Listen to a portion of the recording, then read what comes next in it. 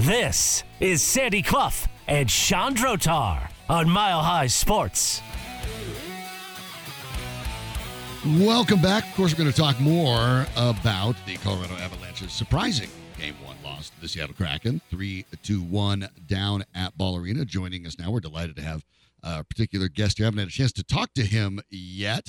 Host of the Hockey Show, Saturdays at noon, right here on Mile High Sports, and a man that's been around this league for a while with Denver Post, with The Athletic, with the Avalanche for a while, now a correspondent for NHL.com, and we're obviously, as I mentioned, very happy to have him here as a colleague at Mile High Sports, or the host of the Hockey Show on Saturdays. You can find him on Twitter at rboulding. That's Boulding. Ryan Boulding joins us. Thanks for stopping by. I appreciate it, especially peek behind the curtain on relative short notice. Hello, gentlemen. Thanks for having me. Appreciate it. This was not the performance the Avs wanted, and Sandy and I have kind of gone over it, and I'm not entirely writing it off to the fact that you brought a lot of new guys back and they just didn't look in sync and discombobulated, but certainly that was part of it. When you look at this loss, we know it's just one. We know the series isn't over. But did you see anything that was particularly worrisome for future games in this series? Yeah, for me personally, I feel like injuries are the one thing you want to take a look at with this team, and you want to keep an eye on how are players healing when they return from injury and how healthy players are. We know Cale Makar isn't 100%. He's said, his stride isn't where he wants it to be. I think it's reasonably safe to assume it's a lower body, thigh, groin injury potentially for him.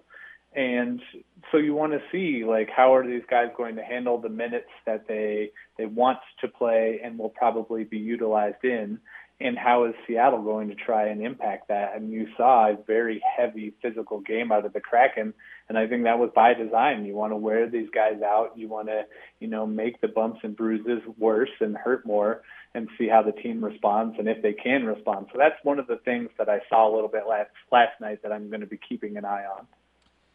The other thing that jumped out to me was that all three Kraken goals were scored by middle six forwards.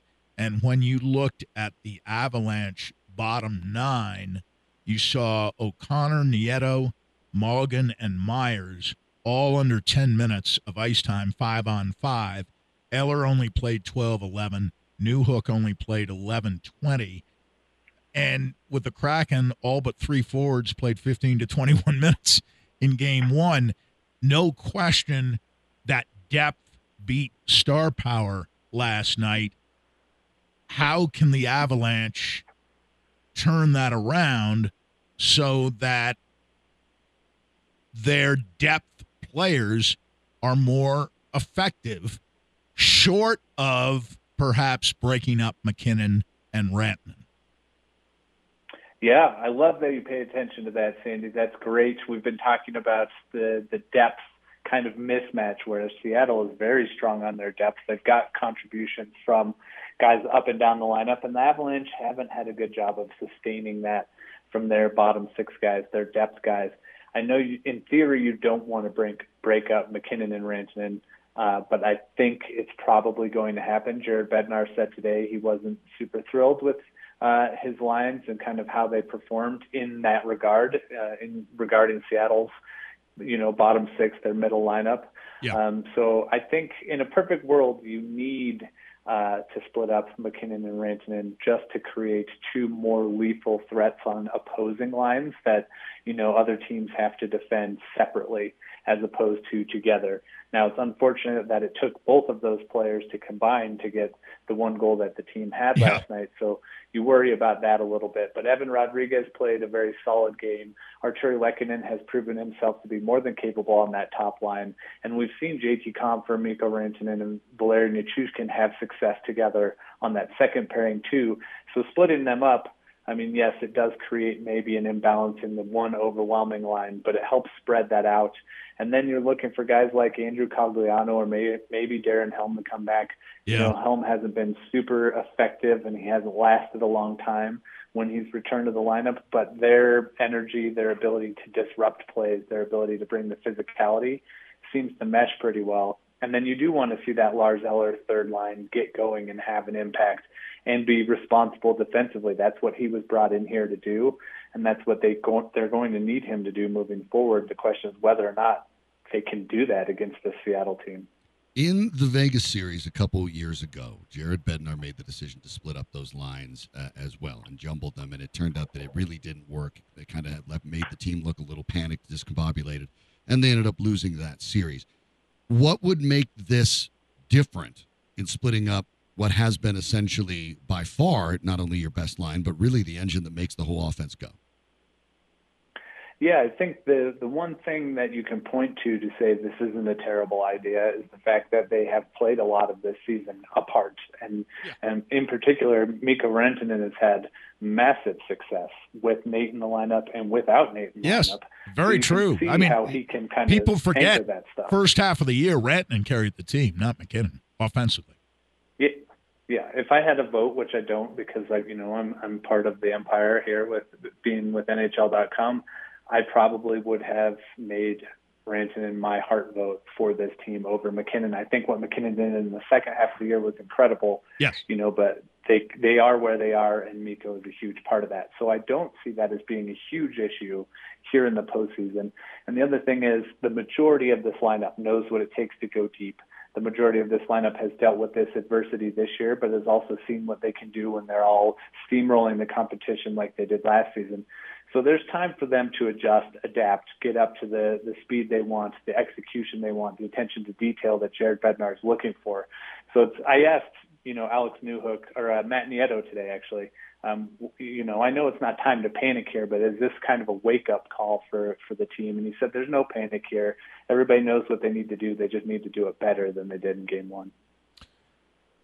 The goaltending.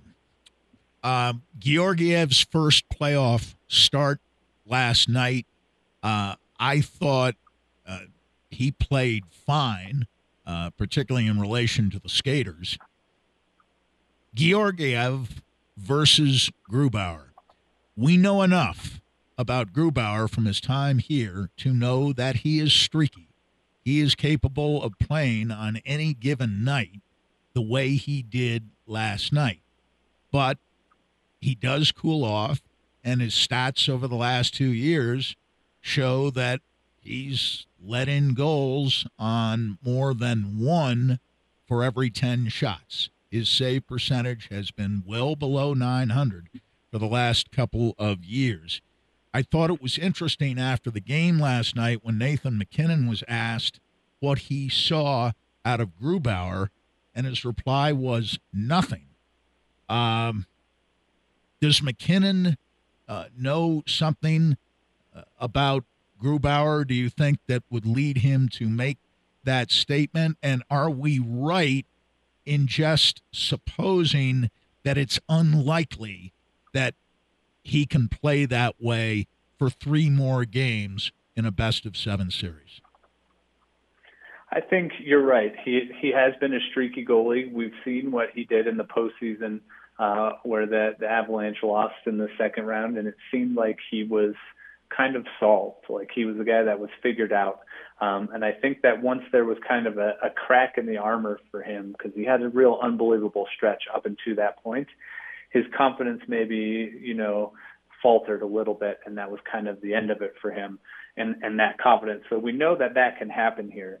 And you're hoping that the Avalanche, if you're an Avalanche fan, can find a way to do that. I think part of MacKinnon's statement isn't necessarily that Grubauer did or did not show them anything, but also that the Kraken did a really good job of blocking shots, of limiting chances. The Avalanche had some self-inflicted wounds where maybe they overpassed or had, missed connections on passes that probably would have been connections, let's say during the last 8-9 games of the regular season.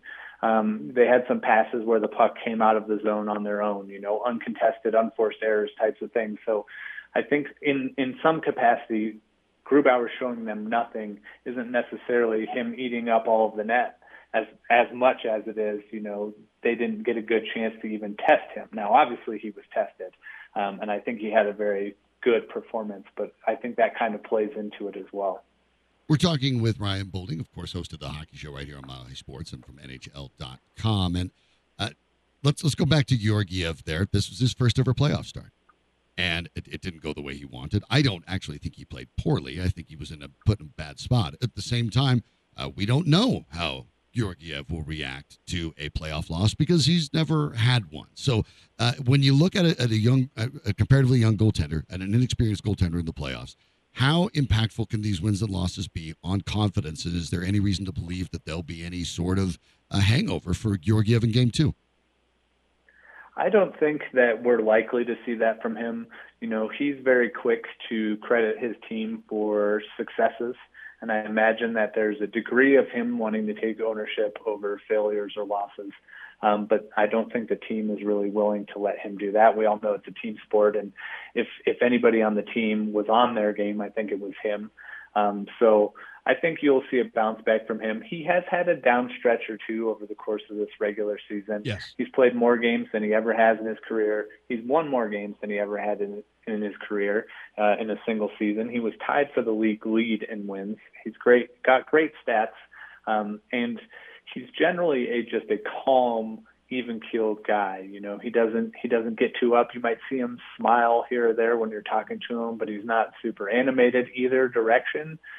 So I think his ability to kind of reset, let it go, stay focused on, micro goals and larger goals, win the game, win the series, but also stop this puck, win that period, that kind of thing really lends itself to seeing a bounce-back game from him. Do you think the Avalanche, in any sense whatsoever, even though they struggled to beat this team, in fact didn't beat them at all in 3 games in regulation this year, do you think the Avalanche underestimated the Seattle Kraken in Game 1? I do think there might be a propensity for this team to become overly confident, based on what they've done recently. And it's not talking about the Stanley Cup last year, but, going on these big runs and having a lot of confidence.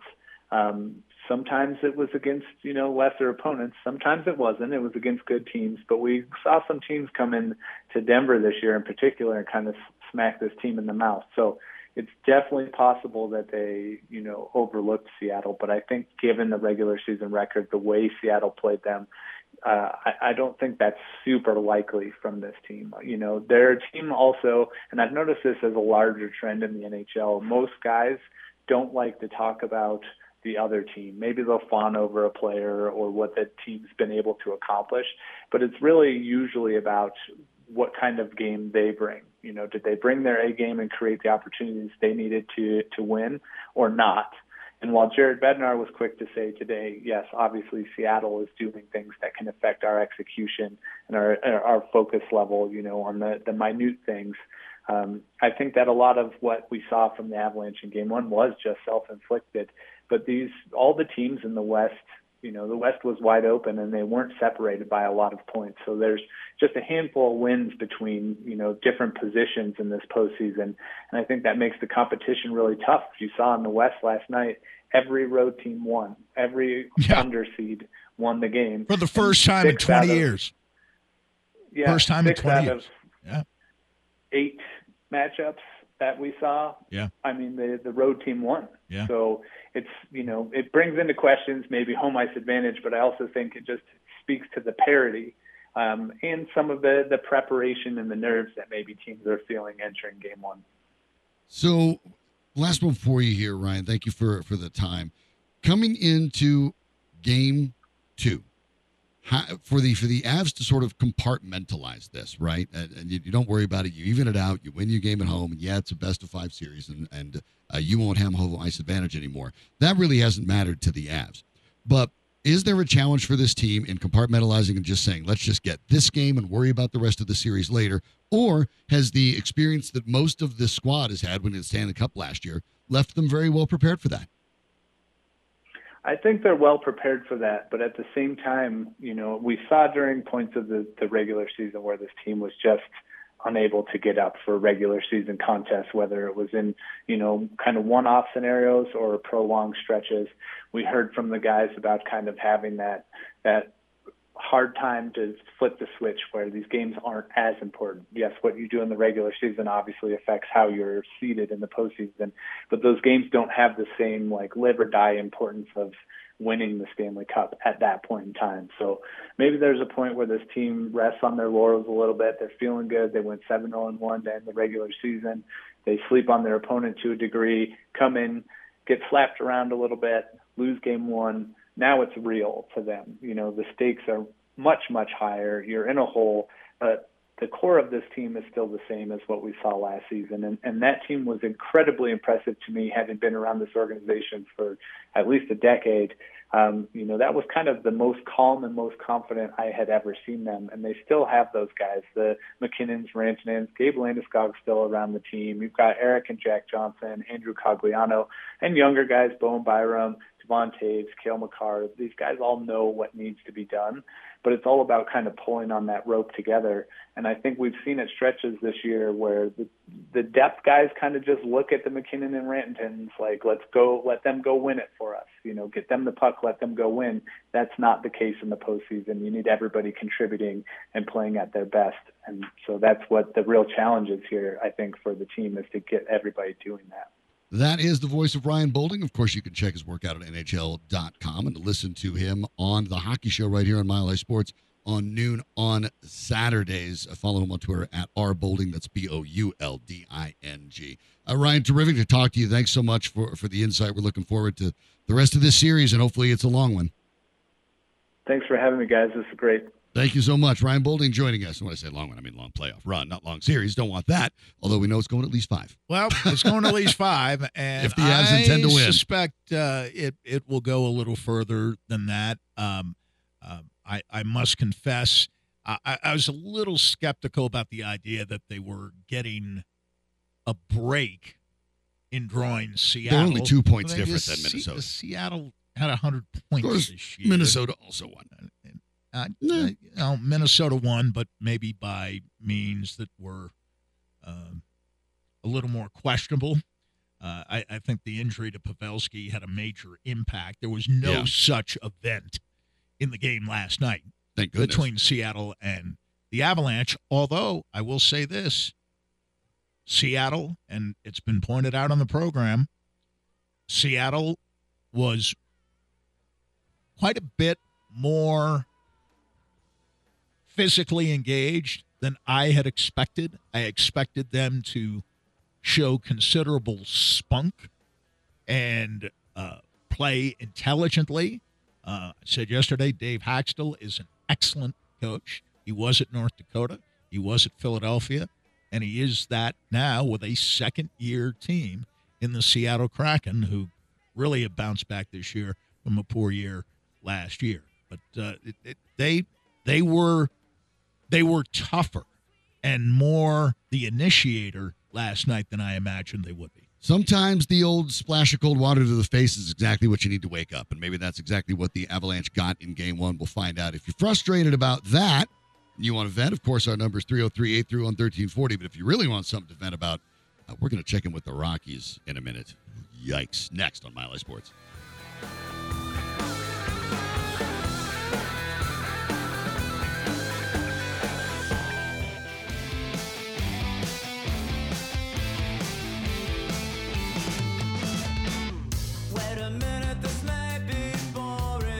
Sandy Clough and Chandrotar, presented by Superbook Sports. Download the Superbook app and start winning today at superbook.com. Here's Sean and Sandy. Want to feel better about that Avs loss? At least it's not the Rockies. At least you're not the Rockies. The boys in purple are about to lose their 8th consecutive game. Is that where it is now? I feel quite confident saying that, since they're down 12-2 in the bottom of the 8th to the Pittsburgh Pirates, who will then sweep them. And let's just say it holds up at 12-2, Sandy. Pittsburgh, in its 3 games against the Rockies in their sweep, will have scored 31 runs. Yikes. Pittsburgh. Not the Yankees or Pittsburgh. No, not the Brewers. Not the Braves, not the Mets. Yeah. No, these are the Pittsburgh Pirates, who I think have a nice up-and-coming young team. I saw them against Boston. a few days ago, maybe a few weeks ago now. Charlie Hayes' son, keep Ryan Hayes over at third, playing well. Andrew McCutcheon today, 2 for 5 with a couple of ribbies. I mean, they have some players, and turning back the clock. They're not Connor bad. Joe, 3 for 5 today. Right, former Rocky, and listen, they're okay, but your point is well taken. 31 runs, 3 games, given up in 3 games. Now, my theory, it'll be at least that, as to why the Rockies have not yet lost 100 games in a season, is that they have usually been able to get off to, if not great starts, then decent starts. Not those disastrous ones. If you don't have horrible Aprils and or Mays, in other words, if you don't have 35 to 40 losses by Memorial Day, you're not going to lose 100 games. You're just not. But losing as they are losing now, and remember, this will put them at 5-14. But they won their first 2 games in San Diego. Remember, they started 2-0. So this would be 14 losses in 17 games. The pitching is already cracking. And if the starting pitching is cracking, the bullpen won't be far behind. Right. The good news today is Daniel Bard came back and got some work in a low-leverage situation. They're way behind, and he had a clean 8th inning. Good for Daniel Bard. I root for Daniel Bard.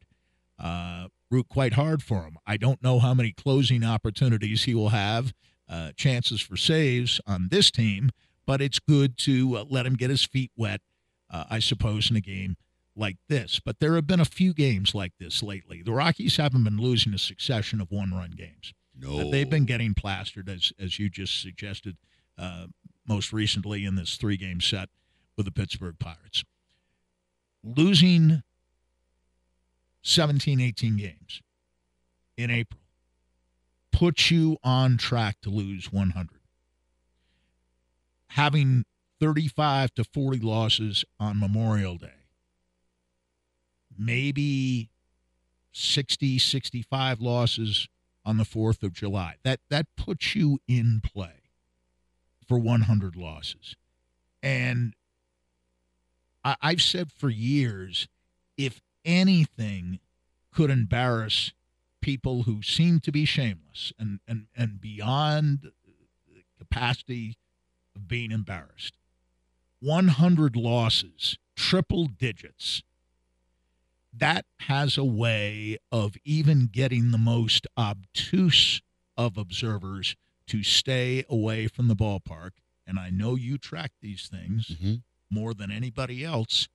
Attendance in April is way down over what it has been. It's not and if just they been aren't the weather. drawing in April, it has nothing to do with the weather. If they aren't drawing in April and May, what's it going to be like in August when the kids go back to school and the family outings to the ballpark on the weekends or otherwise stop? And remember, baseball's attendance as a whole is actually up.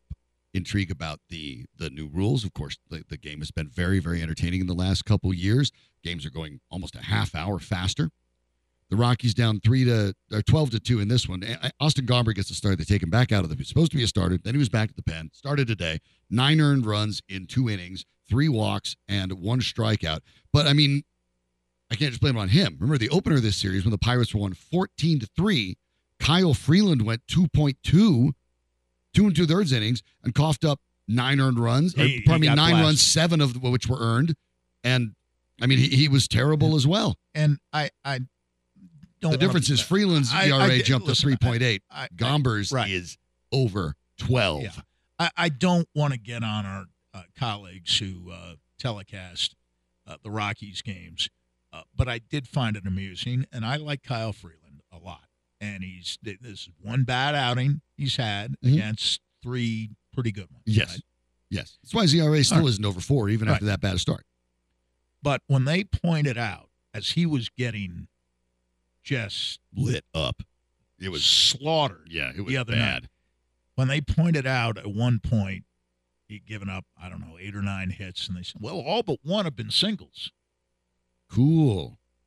I'm saying these are line shots they're hitting off him. Okay, there's been only 1 extra base hit so far. He's he's just getting steamrolled. And, he doesn't have anything. And there are starts like that for even the best pitchers. Sure. But I'm just saying, if that's what you resort to say It was just when singles? somebody is just getting bombed, then, just about all of them have been singles. Well, in baseball, usually 2 singles will set up a rally or give you at least a run. It doesn't often take 3 singles. In the same inning, yeah. In the same inning. Then you 2 singles, a fly ball, you got to run. Usually if you have 3 hard ground ball hits, to the and right they side. can all be singles, you will score, you'll score. in that inning. Right. Where there is a high degree of probability associated with that. After today's debacle comes to an end. I don't – there's no defending the indefensible. No. And the Rockies, with the exception of 2017 and 2018, if you go back to 2010, they've been indefensible, with the exception of those 2 seasons, which, if you throw this one in, constitute 12 bad seasons and 2 good ones in the last 14 years. The Rockies will drop to 5-14 any minute now, of course, and they'll try to figure out what they're going to do, and they'll try to fix it, by the way, on the road in a 4-game series that starts tomorrow in Philadelphia, which then is part of a 7-game road trip that also goes to Cleveland. If you were curious about how those 2 teams finished last year, Guardians a pretty good team. In case you don't remember, both of those teams ended up making playoff runs. Right. The Rockies. And Philly's off to a little bit of a slow start. Yeah. But Cleveland's playing well. Yeah. Cleveland over 500 right With now. my Philly's off to a favorite slow manager. start. Tito Francona? Terry Francona. Yeah. Or Terry Tito Francona. Terrific. Tito terrific was guy. Terry's father. Right. So, and I grew up watching Major League Baseball, and Tito Francona was a player of I would say, some distinction. Terry played, at least as far as I could tell, most memorably with Montreal. He bounced around a little bit. I liked him with the Red Sox as a manager. I thought he was not he was a great manager. He was the manager who took over from Grady Little after the Game 7 meltdown in 2003 against the Yankees. Right. And Boston was on its streak of not having won a World Series since 1918. In 2004, they came back from 3-1 down to beat the Yankees in the ALCS. Went on to sweep St. Louis and win the World Series, swept the Rockies to win the World Series in 2007. And they've won a handful of World Series since without Terry Francona. Give Francona this, he was a great manager for the Red Sox, and they won 2 times during a period in which the Yankees won only once. In 8 years with Boston, a .574 winning percentage. In 11 years with Cleveland, and we're talking about different financial backing between the Red Sox and Cleveland. Different ownership value. Yeah. Although Red the Red Sox Sox now are trying to cut payroll and emulate Tampa without all the winning. But when Francona was there and ended in 2011, they were some of the biggest spenders in the game. Yes. Cleveland is not one of the biggest spenders in the game and has not been since he's arrived. .574 winning percentage with Boston, with some of the highest payrolls in the league. With Cleveland, .557. Yeah, with one of these smaller ones. The same manager, and to me, manager. in watching managers, and really, over the by years, the way, the best ones are the ones who connect. Good person. Yeah, good human being. No, the ones who are great are the ones who connect with their players in this day and age. And I understand in the past, not everybody loved Casey Stengel. The great line about Stengel, of course, was Walter Spahn's line, having played for Casey right at the beginning of Casey Stengel's managerial career, and then played again when Casey was manager of the Mets. He said, I knew Casey before and after he was a genius. And, of course, he did all the winning that he did in his managerial career with the Yankees. But he did so in a manner that did not endear him to many of his players. I don't think a manager can be disliked. I know that there's the Billy Martin line about, what was it, 10 players who like you, and the 10 players who dislike you, you've got to have the 5 in the middle who keep the 10 who dislike you from becoming 15 who dislike you. And so I think nowadays, I like Bud Black's temperament. And Bud Black's liked, but his team is atrocious. But the team is so bad, Atrocious. It really doesn't make any difference. Unwatchable. And the pitching is so bad, even Bud Black can't fix it to any real degree. Marquez is on the injured list, and Freeland got rocked his last time out. Yeah. So it's just a mess down at Coors Field. And if the pitching collapses in April, the bullpen goes in May, and it usually happens in June and July. Of course, this assumes that the bullpen is good to start with, which it is not. So well, there's I'm just also talking that. about the bullpen getting worn Oh, down. yeah, when no, the you- starters yeah, are getting right. racked No, in the middle of to summer, the you'll extent be. that they can't go more I than get it. 3, 4, Yeah, I know. 5 innings. The bullpen's just Right. going to die on the vine. Right, you're going to be watching the Albuquerque Isotopes in Coors Field. Yeah, that's exactly what's going to be happening. The Rockies, if the score holds up, will have the second worst run differential in all of baseball. They have the third worst record in all of baseball. They have the longest losing streak in all Wait of a minute. baseball. Who's worse? In run differential, after this game, Oakland is worse at a horrific. Okay, minus I know. They've 76. only won Oakland 3 is 3 and games. 15. Yeah. Kansas City is 4 and 15. Yeah, okay. Including a shockingly bad 1 and 12 home start. Yeah. Not that is I've been to a lot of games at that Nobody feels bad for me on this. Ballpark. I get it. Listen, I know what small crowds look like because I went to games 15 years ago there before they got good, and I know what small crowds look like. Those crowds would be gigantic by comparison with what they're likely to draw with the kind of team they're putting on the field this year. Growing up here in Colorado, of course, before the Rockies, and then baseball's long been Kansas my City's sport. won World Series, and they were They in 2 in almost- a row in 14 and almost 15. The Rockies sure haven't had that kind of success. No, that was Ever. Tell you what, Ever. Except for the one World Our number Series, and they got here swept is out of that one. 303-831-1340. Growing up here with no Rockies, because before older than the Rockies are, and so I ended up listening because I could occasionally catch it on radio. I listen to the Royals. So I grew up out just Denny Matthews, just south of Franktown. the great You Denny happen Matthews. to know where that is. Some people maybe do now, but you could actually hear the games on the radio. So I would listen to the games on radio. So basically, growing up, I was kind of a Royals fan. And then they got the Right. Rockies, and of course, a home team. I'll adopt the Rockies. Well, they're a combined 9 and 28, soon to be 9 and 29. So anyone has a better team to recommend that I can jump on that isn't one of the stereotypical bandwagons, let me know. Well, Because this is going to be a long because my father summer for me. was such an intense Red Sox fan. I do have a soft spot in my heart for the Red Sox, and I think they have a great manager in Alex Cora, but that team has not been well built, and the GM is a former Tampa Bay executive who has seemingly not been able to convince the very rich ownership group in Boston to spend money. And the funny thing is that was a great ownership group for a long, long time, and now they're more concerned with ownership in other sports and other I know parts what I'm of the going world. to do. I know what I'm going to do. The Milwaukee Brewers are off to a nice Milwaukee 13 Brewers are a 5 start. nice team to They're root for. they're a smaller Yeah, market, Yeah. and I personally, if Yeah. you follow me on Twitter, SDROTR, I do a podcast about beer. So, Yeah. bam. Root for the I'll Brew just Crew. root for the Brewers. That's what I'll do. The Brew Okay. Crew. That's all I'm in for this year. Give me one of those. Yeah.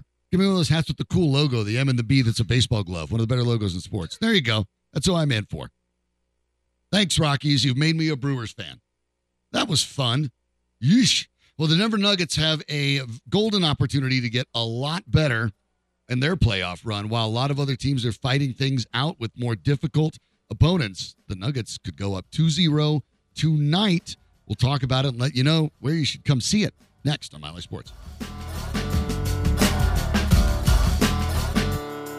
In the time of chimpanzees, I was a monkey.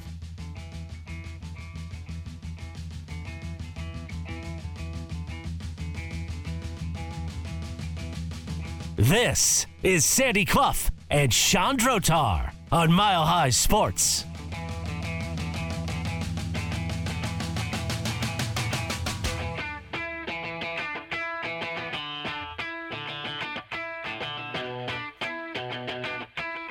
The Nuggets, of course, have an opportunity to, if they just, as Sandy put earlier today, and exactly right, take care of their business, go up 2-0 on the Minnesota Timberwolves. We'll let you know if you are down south a little bit where to watch it. Or, you can get a car or an Uber or light rail or whatever. Modern transportation can get you anywhere. We are going to be over at the Sportsbook Bar and Grill in Highlands Ranch for the Denver Stiffs night out at our Nuggets watch party for Game 2. We'll have prizes to give away. I was trying to collect some of those myself. We'll have shirts. We'll have some Nuggets hat. We'll have some gear. We have maybe some gift cards to give away. We're going to play a couple games for it. It's going to be a ton of fun. So we have prizes and other fun things to do. And, of course, if you've never been to the Sportsbook Bar and Grill in Highlands Ranch, it is it's pretty amazing, actually. I mean, one entire wall is a big television that can be split up in a lot of different ways. So, of course, the Nuggets will be front and center, but there will be good NBA games, of course, on. There are good NHL games tonight. There are good baseball games tonight. You'll get to see just about everything. Sportsbook Bar and Grill in Highlands Ranch should be the place to go. We'll be there at about 7:30. Tip-off scheduled for roughly 8, or more accurately after the Lakers and Grizzlies, and another game. Whenever that might want to pay attention to that anyway. Sandy and I will be there, as well as some other folks from Miley Sports. Yeah, that's a 5:30 start, and playoff games tend to run sometimes over 2.5 more hours. Commercials. Right. It's the way it goes. So tip-off at roughly 8 o'clock. We'll be there a little earlier. Pop by, say hello, and then enjoy the party. It's going to be an awful lot of fun. So go check it out. That's at the Sportsbook Bar and Grill in Highlands Ranch. And Sandy, we've talked about this game, and I'll go through it quickly. The Timberwolves, by default, because they have Karl-Anthony Towns and Rudy Gobert, can only play at one pace, and that pace is slow. Gobert is as bad a ball handler or passer as there is in the league. Karl-Anthony Towns, immediately after the game, suggested that the issue with the game was not that he shot 7 threes and made one of them. It's just that he didn't make enough of them, not that he shouldn't be out there shooting threes. Anthony Edwards, the day after, the best, most talented player on their team, certainly the former top overall pick. Edwards said this to Minnesota reporters. We've got to be more physical. We've got to play more physical. They were bumping us all over the floor. They really punked us in game 1, I would say. We've got to come out, get some hard fouls or something, get the game going. Okay, one, note to NBA referees who might be officiating this game. Thanks for tipping them off to that, Anthony Edwards. Smart move. I get it as a young guy, but, interesting choice. 2, you lost by 29. You think a couple hard fouls are going to make up 29 points? Always the refrain. If we lose, we have to play rougher next time. It's so often the refrain of teams like the Minnesota Timberwolves. They were out-rebounded 54-38. They lost by 29 points. Don't understand why they lose and think that when they win, they've conquered the world and everything is bright and rosy. Hard fouls to get the game going. Let's foul them harder. All right, send them to the line 30 times, and if they make more than 20, you're going to get killed. This isn't a team that knows anything. Anything about winning. They don't listen to their coach. The coach isn't telling them that. They don't even seem to like each other. They don't get along. And, so they go their own ways. And that's apparent, but there's no connectivity in the way they play, no cohesion in the way they play on either end of the floor. Edwards, by the way, led them in personal fouls with 4 last game. Right. And that's so he'll be Anderson. in foul trouble again. Sure. And it's like the losing hockey team in the playoffs saying, we're going to be rougher the next game and spend a lot more time in the penalty box, and that'll cure our ills. When we lost by 6 the previous game. Edwards is there. Edwards, quite frankly, it is not Karl-Anthony Towns, who will get his and get some numbers. I get all that. Edwards is actually the only guy on that team that can explode in a game for enough for the Timberwolves to win. And his plan is to foul more. Okay. Please do. I don't understand. And the only class act on that team seems to be a guy with any sense at all is Mike Conley. We're clearly talking about Mike Conley. Yeah. That's it. And there's no veteran presence coming off the bench. I do think you they don't buy lost. into Austin Rivers? Listen, they lost through poor fortune. Naz Reid a few weeks ago for the year with a broken wrist. He wasn't punching walls or trying to punch like teammates. McDaniels, right? He just fractured his left wrist. It's one of those things that happens. He is a better basketball player than either Karl Anthony Towns or Rudy Gobert. At least he has been this year. He has sort of reinvented himself. He thought in January he might be getting traded. He was more accurately hoping to get traded. maybe. But I'll tell you what, instead of moping, right, he reinvented himself. Down. He reinvented himself. He got himself into shape. He broadened his game. He accepted coaching, and that means accepting criticism, which Rudy Gobert has never accepted, which Karl Anthony Towns has never accepted, and which, as far as I can tell, Anthony Edwards has accepted only very, very reluctantly. Mike Conley has accepted coaching. None of the people coming off their bench can make up for the absence of Reed and McDaniels, who did break his hand punching a wall. Of course, playing on that team, I can sort of understand his frustration at and times. Gobert's got the excuse that, well, my back is acting up. Anytime he appears even more immobile than he usually appears to be, he can go to the back injury and say, I have some discomfort there, and I can't go full out even in the few minutes I'm on the floor and able to play. So, I mean, you remember when he got suspended, you know what his reaction was? Well, I couldn't have played in the game anyway. My back is killing me. Right. Your point about Reed is actually well taken, because post All-Star break, Naz Reid was averaging 16.1 and 5.5 boards a game. That was only in 21 minutes a game. Yeah. Karl Anthony Towns in 31 minutes a game was averaging 20.8 and 8. If you go the per minute, Naz Reid would have been By the way, Naz Reid is a much better three-point shooter than Karl Anthony Towns. He would have been putting up almost identical numbers numbers with a higher shooting percentage than Towns if they had roughly had the same minute. They did lose Jaden McDaniels. He was averaging 14 a game, but more importantly, playing really good defense. One of the young guys in this league, and there are a few. Give them credit.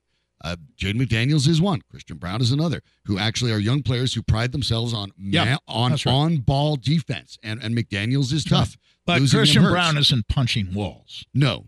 When he doesn't get the minutes he thinks. And he's not punching back when Kyle Anderson's elbowing him in the face. Exactly, which was the best sign of all the other night. That when Minnesota, by its own admission, getting, what was the term, punked by Denver, tried to punk back, not fight back, in a competitive sense, but, punch back. And my favorite sign about that. That Brown did not react. The Nuggets shows that he had a sense of the game, and the Nuggets laughed at him, and Christian Brown laughed at him. Yeah. And he was so embarrassed, not that these guys are most of the time pretty much beyond embarrassment, but he was embarrassed. Anderson was, to the extent that he, you could read his lips saying, my fault, when the fracas was broken up and he embraced Brown. Which, okay, that's fine. On the head, that's and great. then great. That's fine sportsmanship. Thank you for sportsmanship. You messed up. You apologize. Fine. But listen, maybe there was a reason that Rudy Gobert did go after Anderson, that he can be kind of an irritating guy, and Brown put good defense on him, and he didn't like it, and so he threw an elbow. And I guarantee you, if a fracas did break out, Christian Brown would level Anderson without difficulty. He's a much tougher player. He's stronger. But I love that Brown is smart enough to understand, wait a minute, we have bigger objectives here. I need to make sure I stay You know on what the floor. Christian Brown has that no other Nugget has to his name? A championship? A championship. Mm-hmm. Yep. Absolutely right, and that requires some of the kind of performances. So this is you know what KCP does. You're too. right. Who by the way right, with the Lakers, who by the way was in brilliant in Game 1, as good as any of the Nuggets. As good as he can be. As good as he can be. I agree with you. He hit the early threes. He was excellent. I loved his game the other night. Yeah, thanks, Bruce Danny. Brown We sort of is spaced recovered. KCP there. Yeah, good job, Danny. That's why we have the great Danny Bailey to bring us up short when we're wrong about this. But yes, the KCP was not a player of great consequence, but of some value to the Lakers when they won their championship in 2020 in the bubble. And there's value in having Help that beat experience. the Nuggets. Yeah, best of 7 series. They did. I just have a feeling We like to call the Western Conference Finals. My sense from reaching out to a few folks and reading a lot of what I read in Minnesota is that even the folks who cover the Timberwolves don't think that this team's going to do anything but get rolled again. And it will be fascinating. So we will find out. We'll have a chance. They know what they've been watching. Yeah. Not only this year, but in recent years. And the point I made the other day about how 5 years ago, when they had a young Karl Anthony Towns, who actually wasn't 20 or 25 pounds overweight, and they had Jimmy Butler, and they had Jeff Teague on that team. They had a nice team. And they beat the Nuggets on the last game of the regular season in a win or go home game. The winner made the playoffs, the loser went home. And they beat the Nuggets 112-106 in an overtime game. And I'm thinking, boy, 5 years from now, a year or two from now, this team's going to be tough. And for various reasons, that team got broken up. And now they have a fat Karl Anthony Towns, a bad player in Rudy Gobert, and an equally bad, if not worse, teammate. And they've got hammerheads like Anthony Edwards who think that the answer when you get blown out by 29 is to beat the other team up. Yeah, we'll see how that goes. We'll be back to break it all down tomorrow, but come out and join us at Sportsbook Bar and Grill for the watch party tonight. We're going to hand things off to our friends Cody Rourke and Neil Apiro on Afternoon Drive. Thanks to Ryan Boulding from NHL.com and right here, the host of The Hockey Show, joining us. Thanks to Danny Bailey and Andrew Demmer in the booth, of course, not only for the way we look and sound, but also keep us straight on the facts. Thanks, Danny. We'll be back tomorrow to break it all down. For Sandy Clough, I'm Sean Drotar. Keep it right here on Mile High Sports. Amber is the color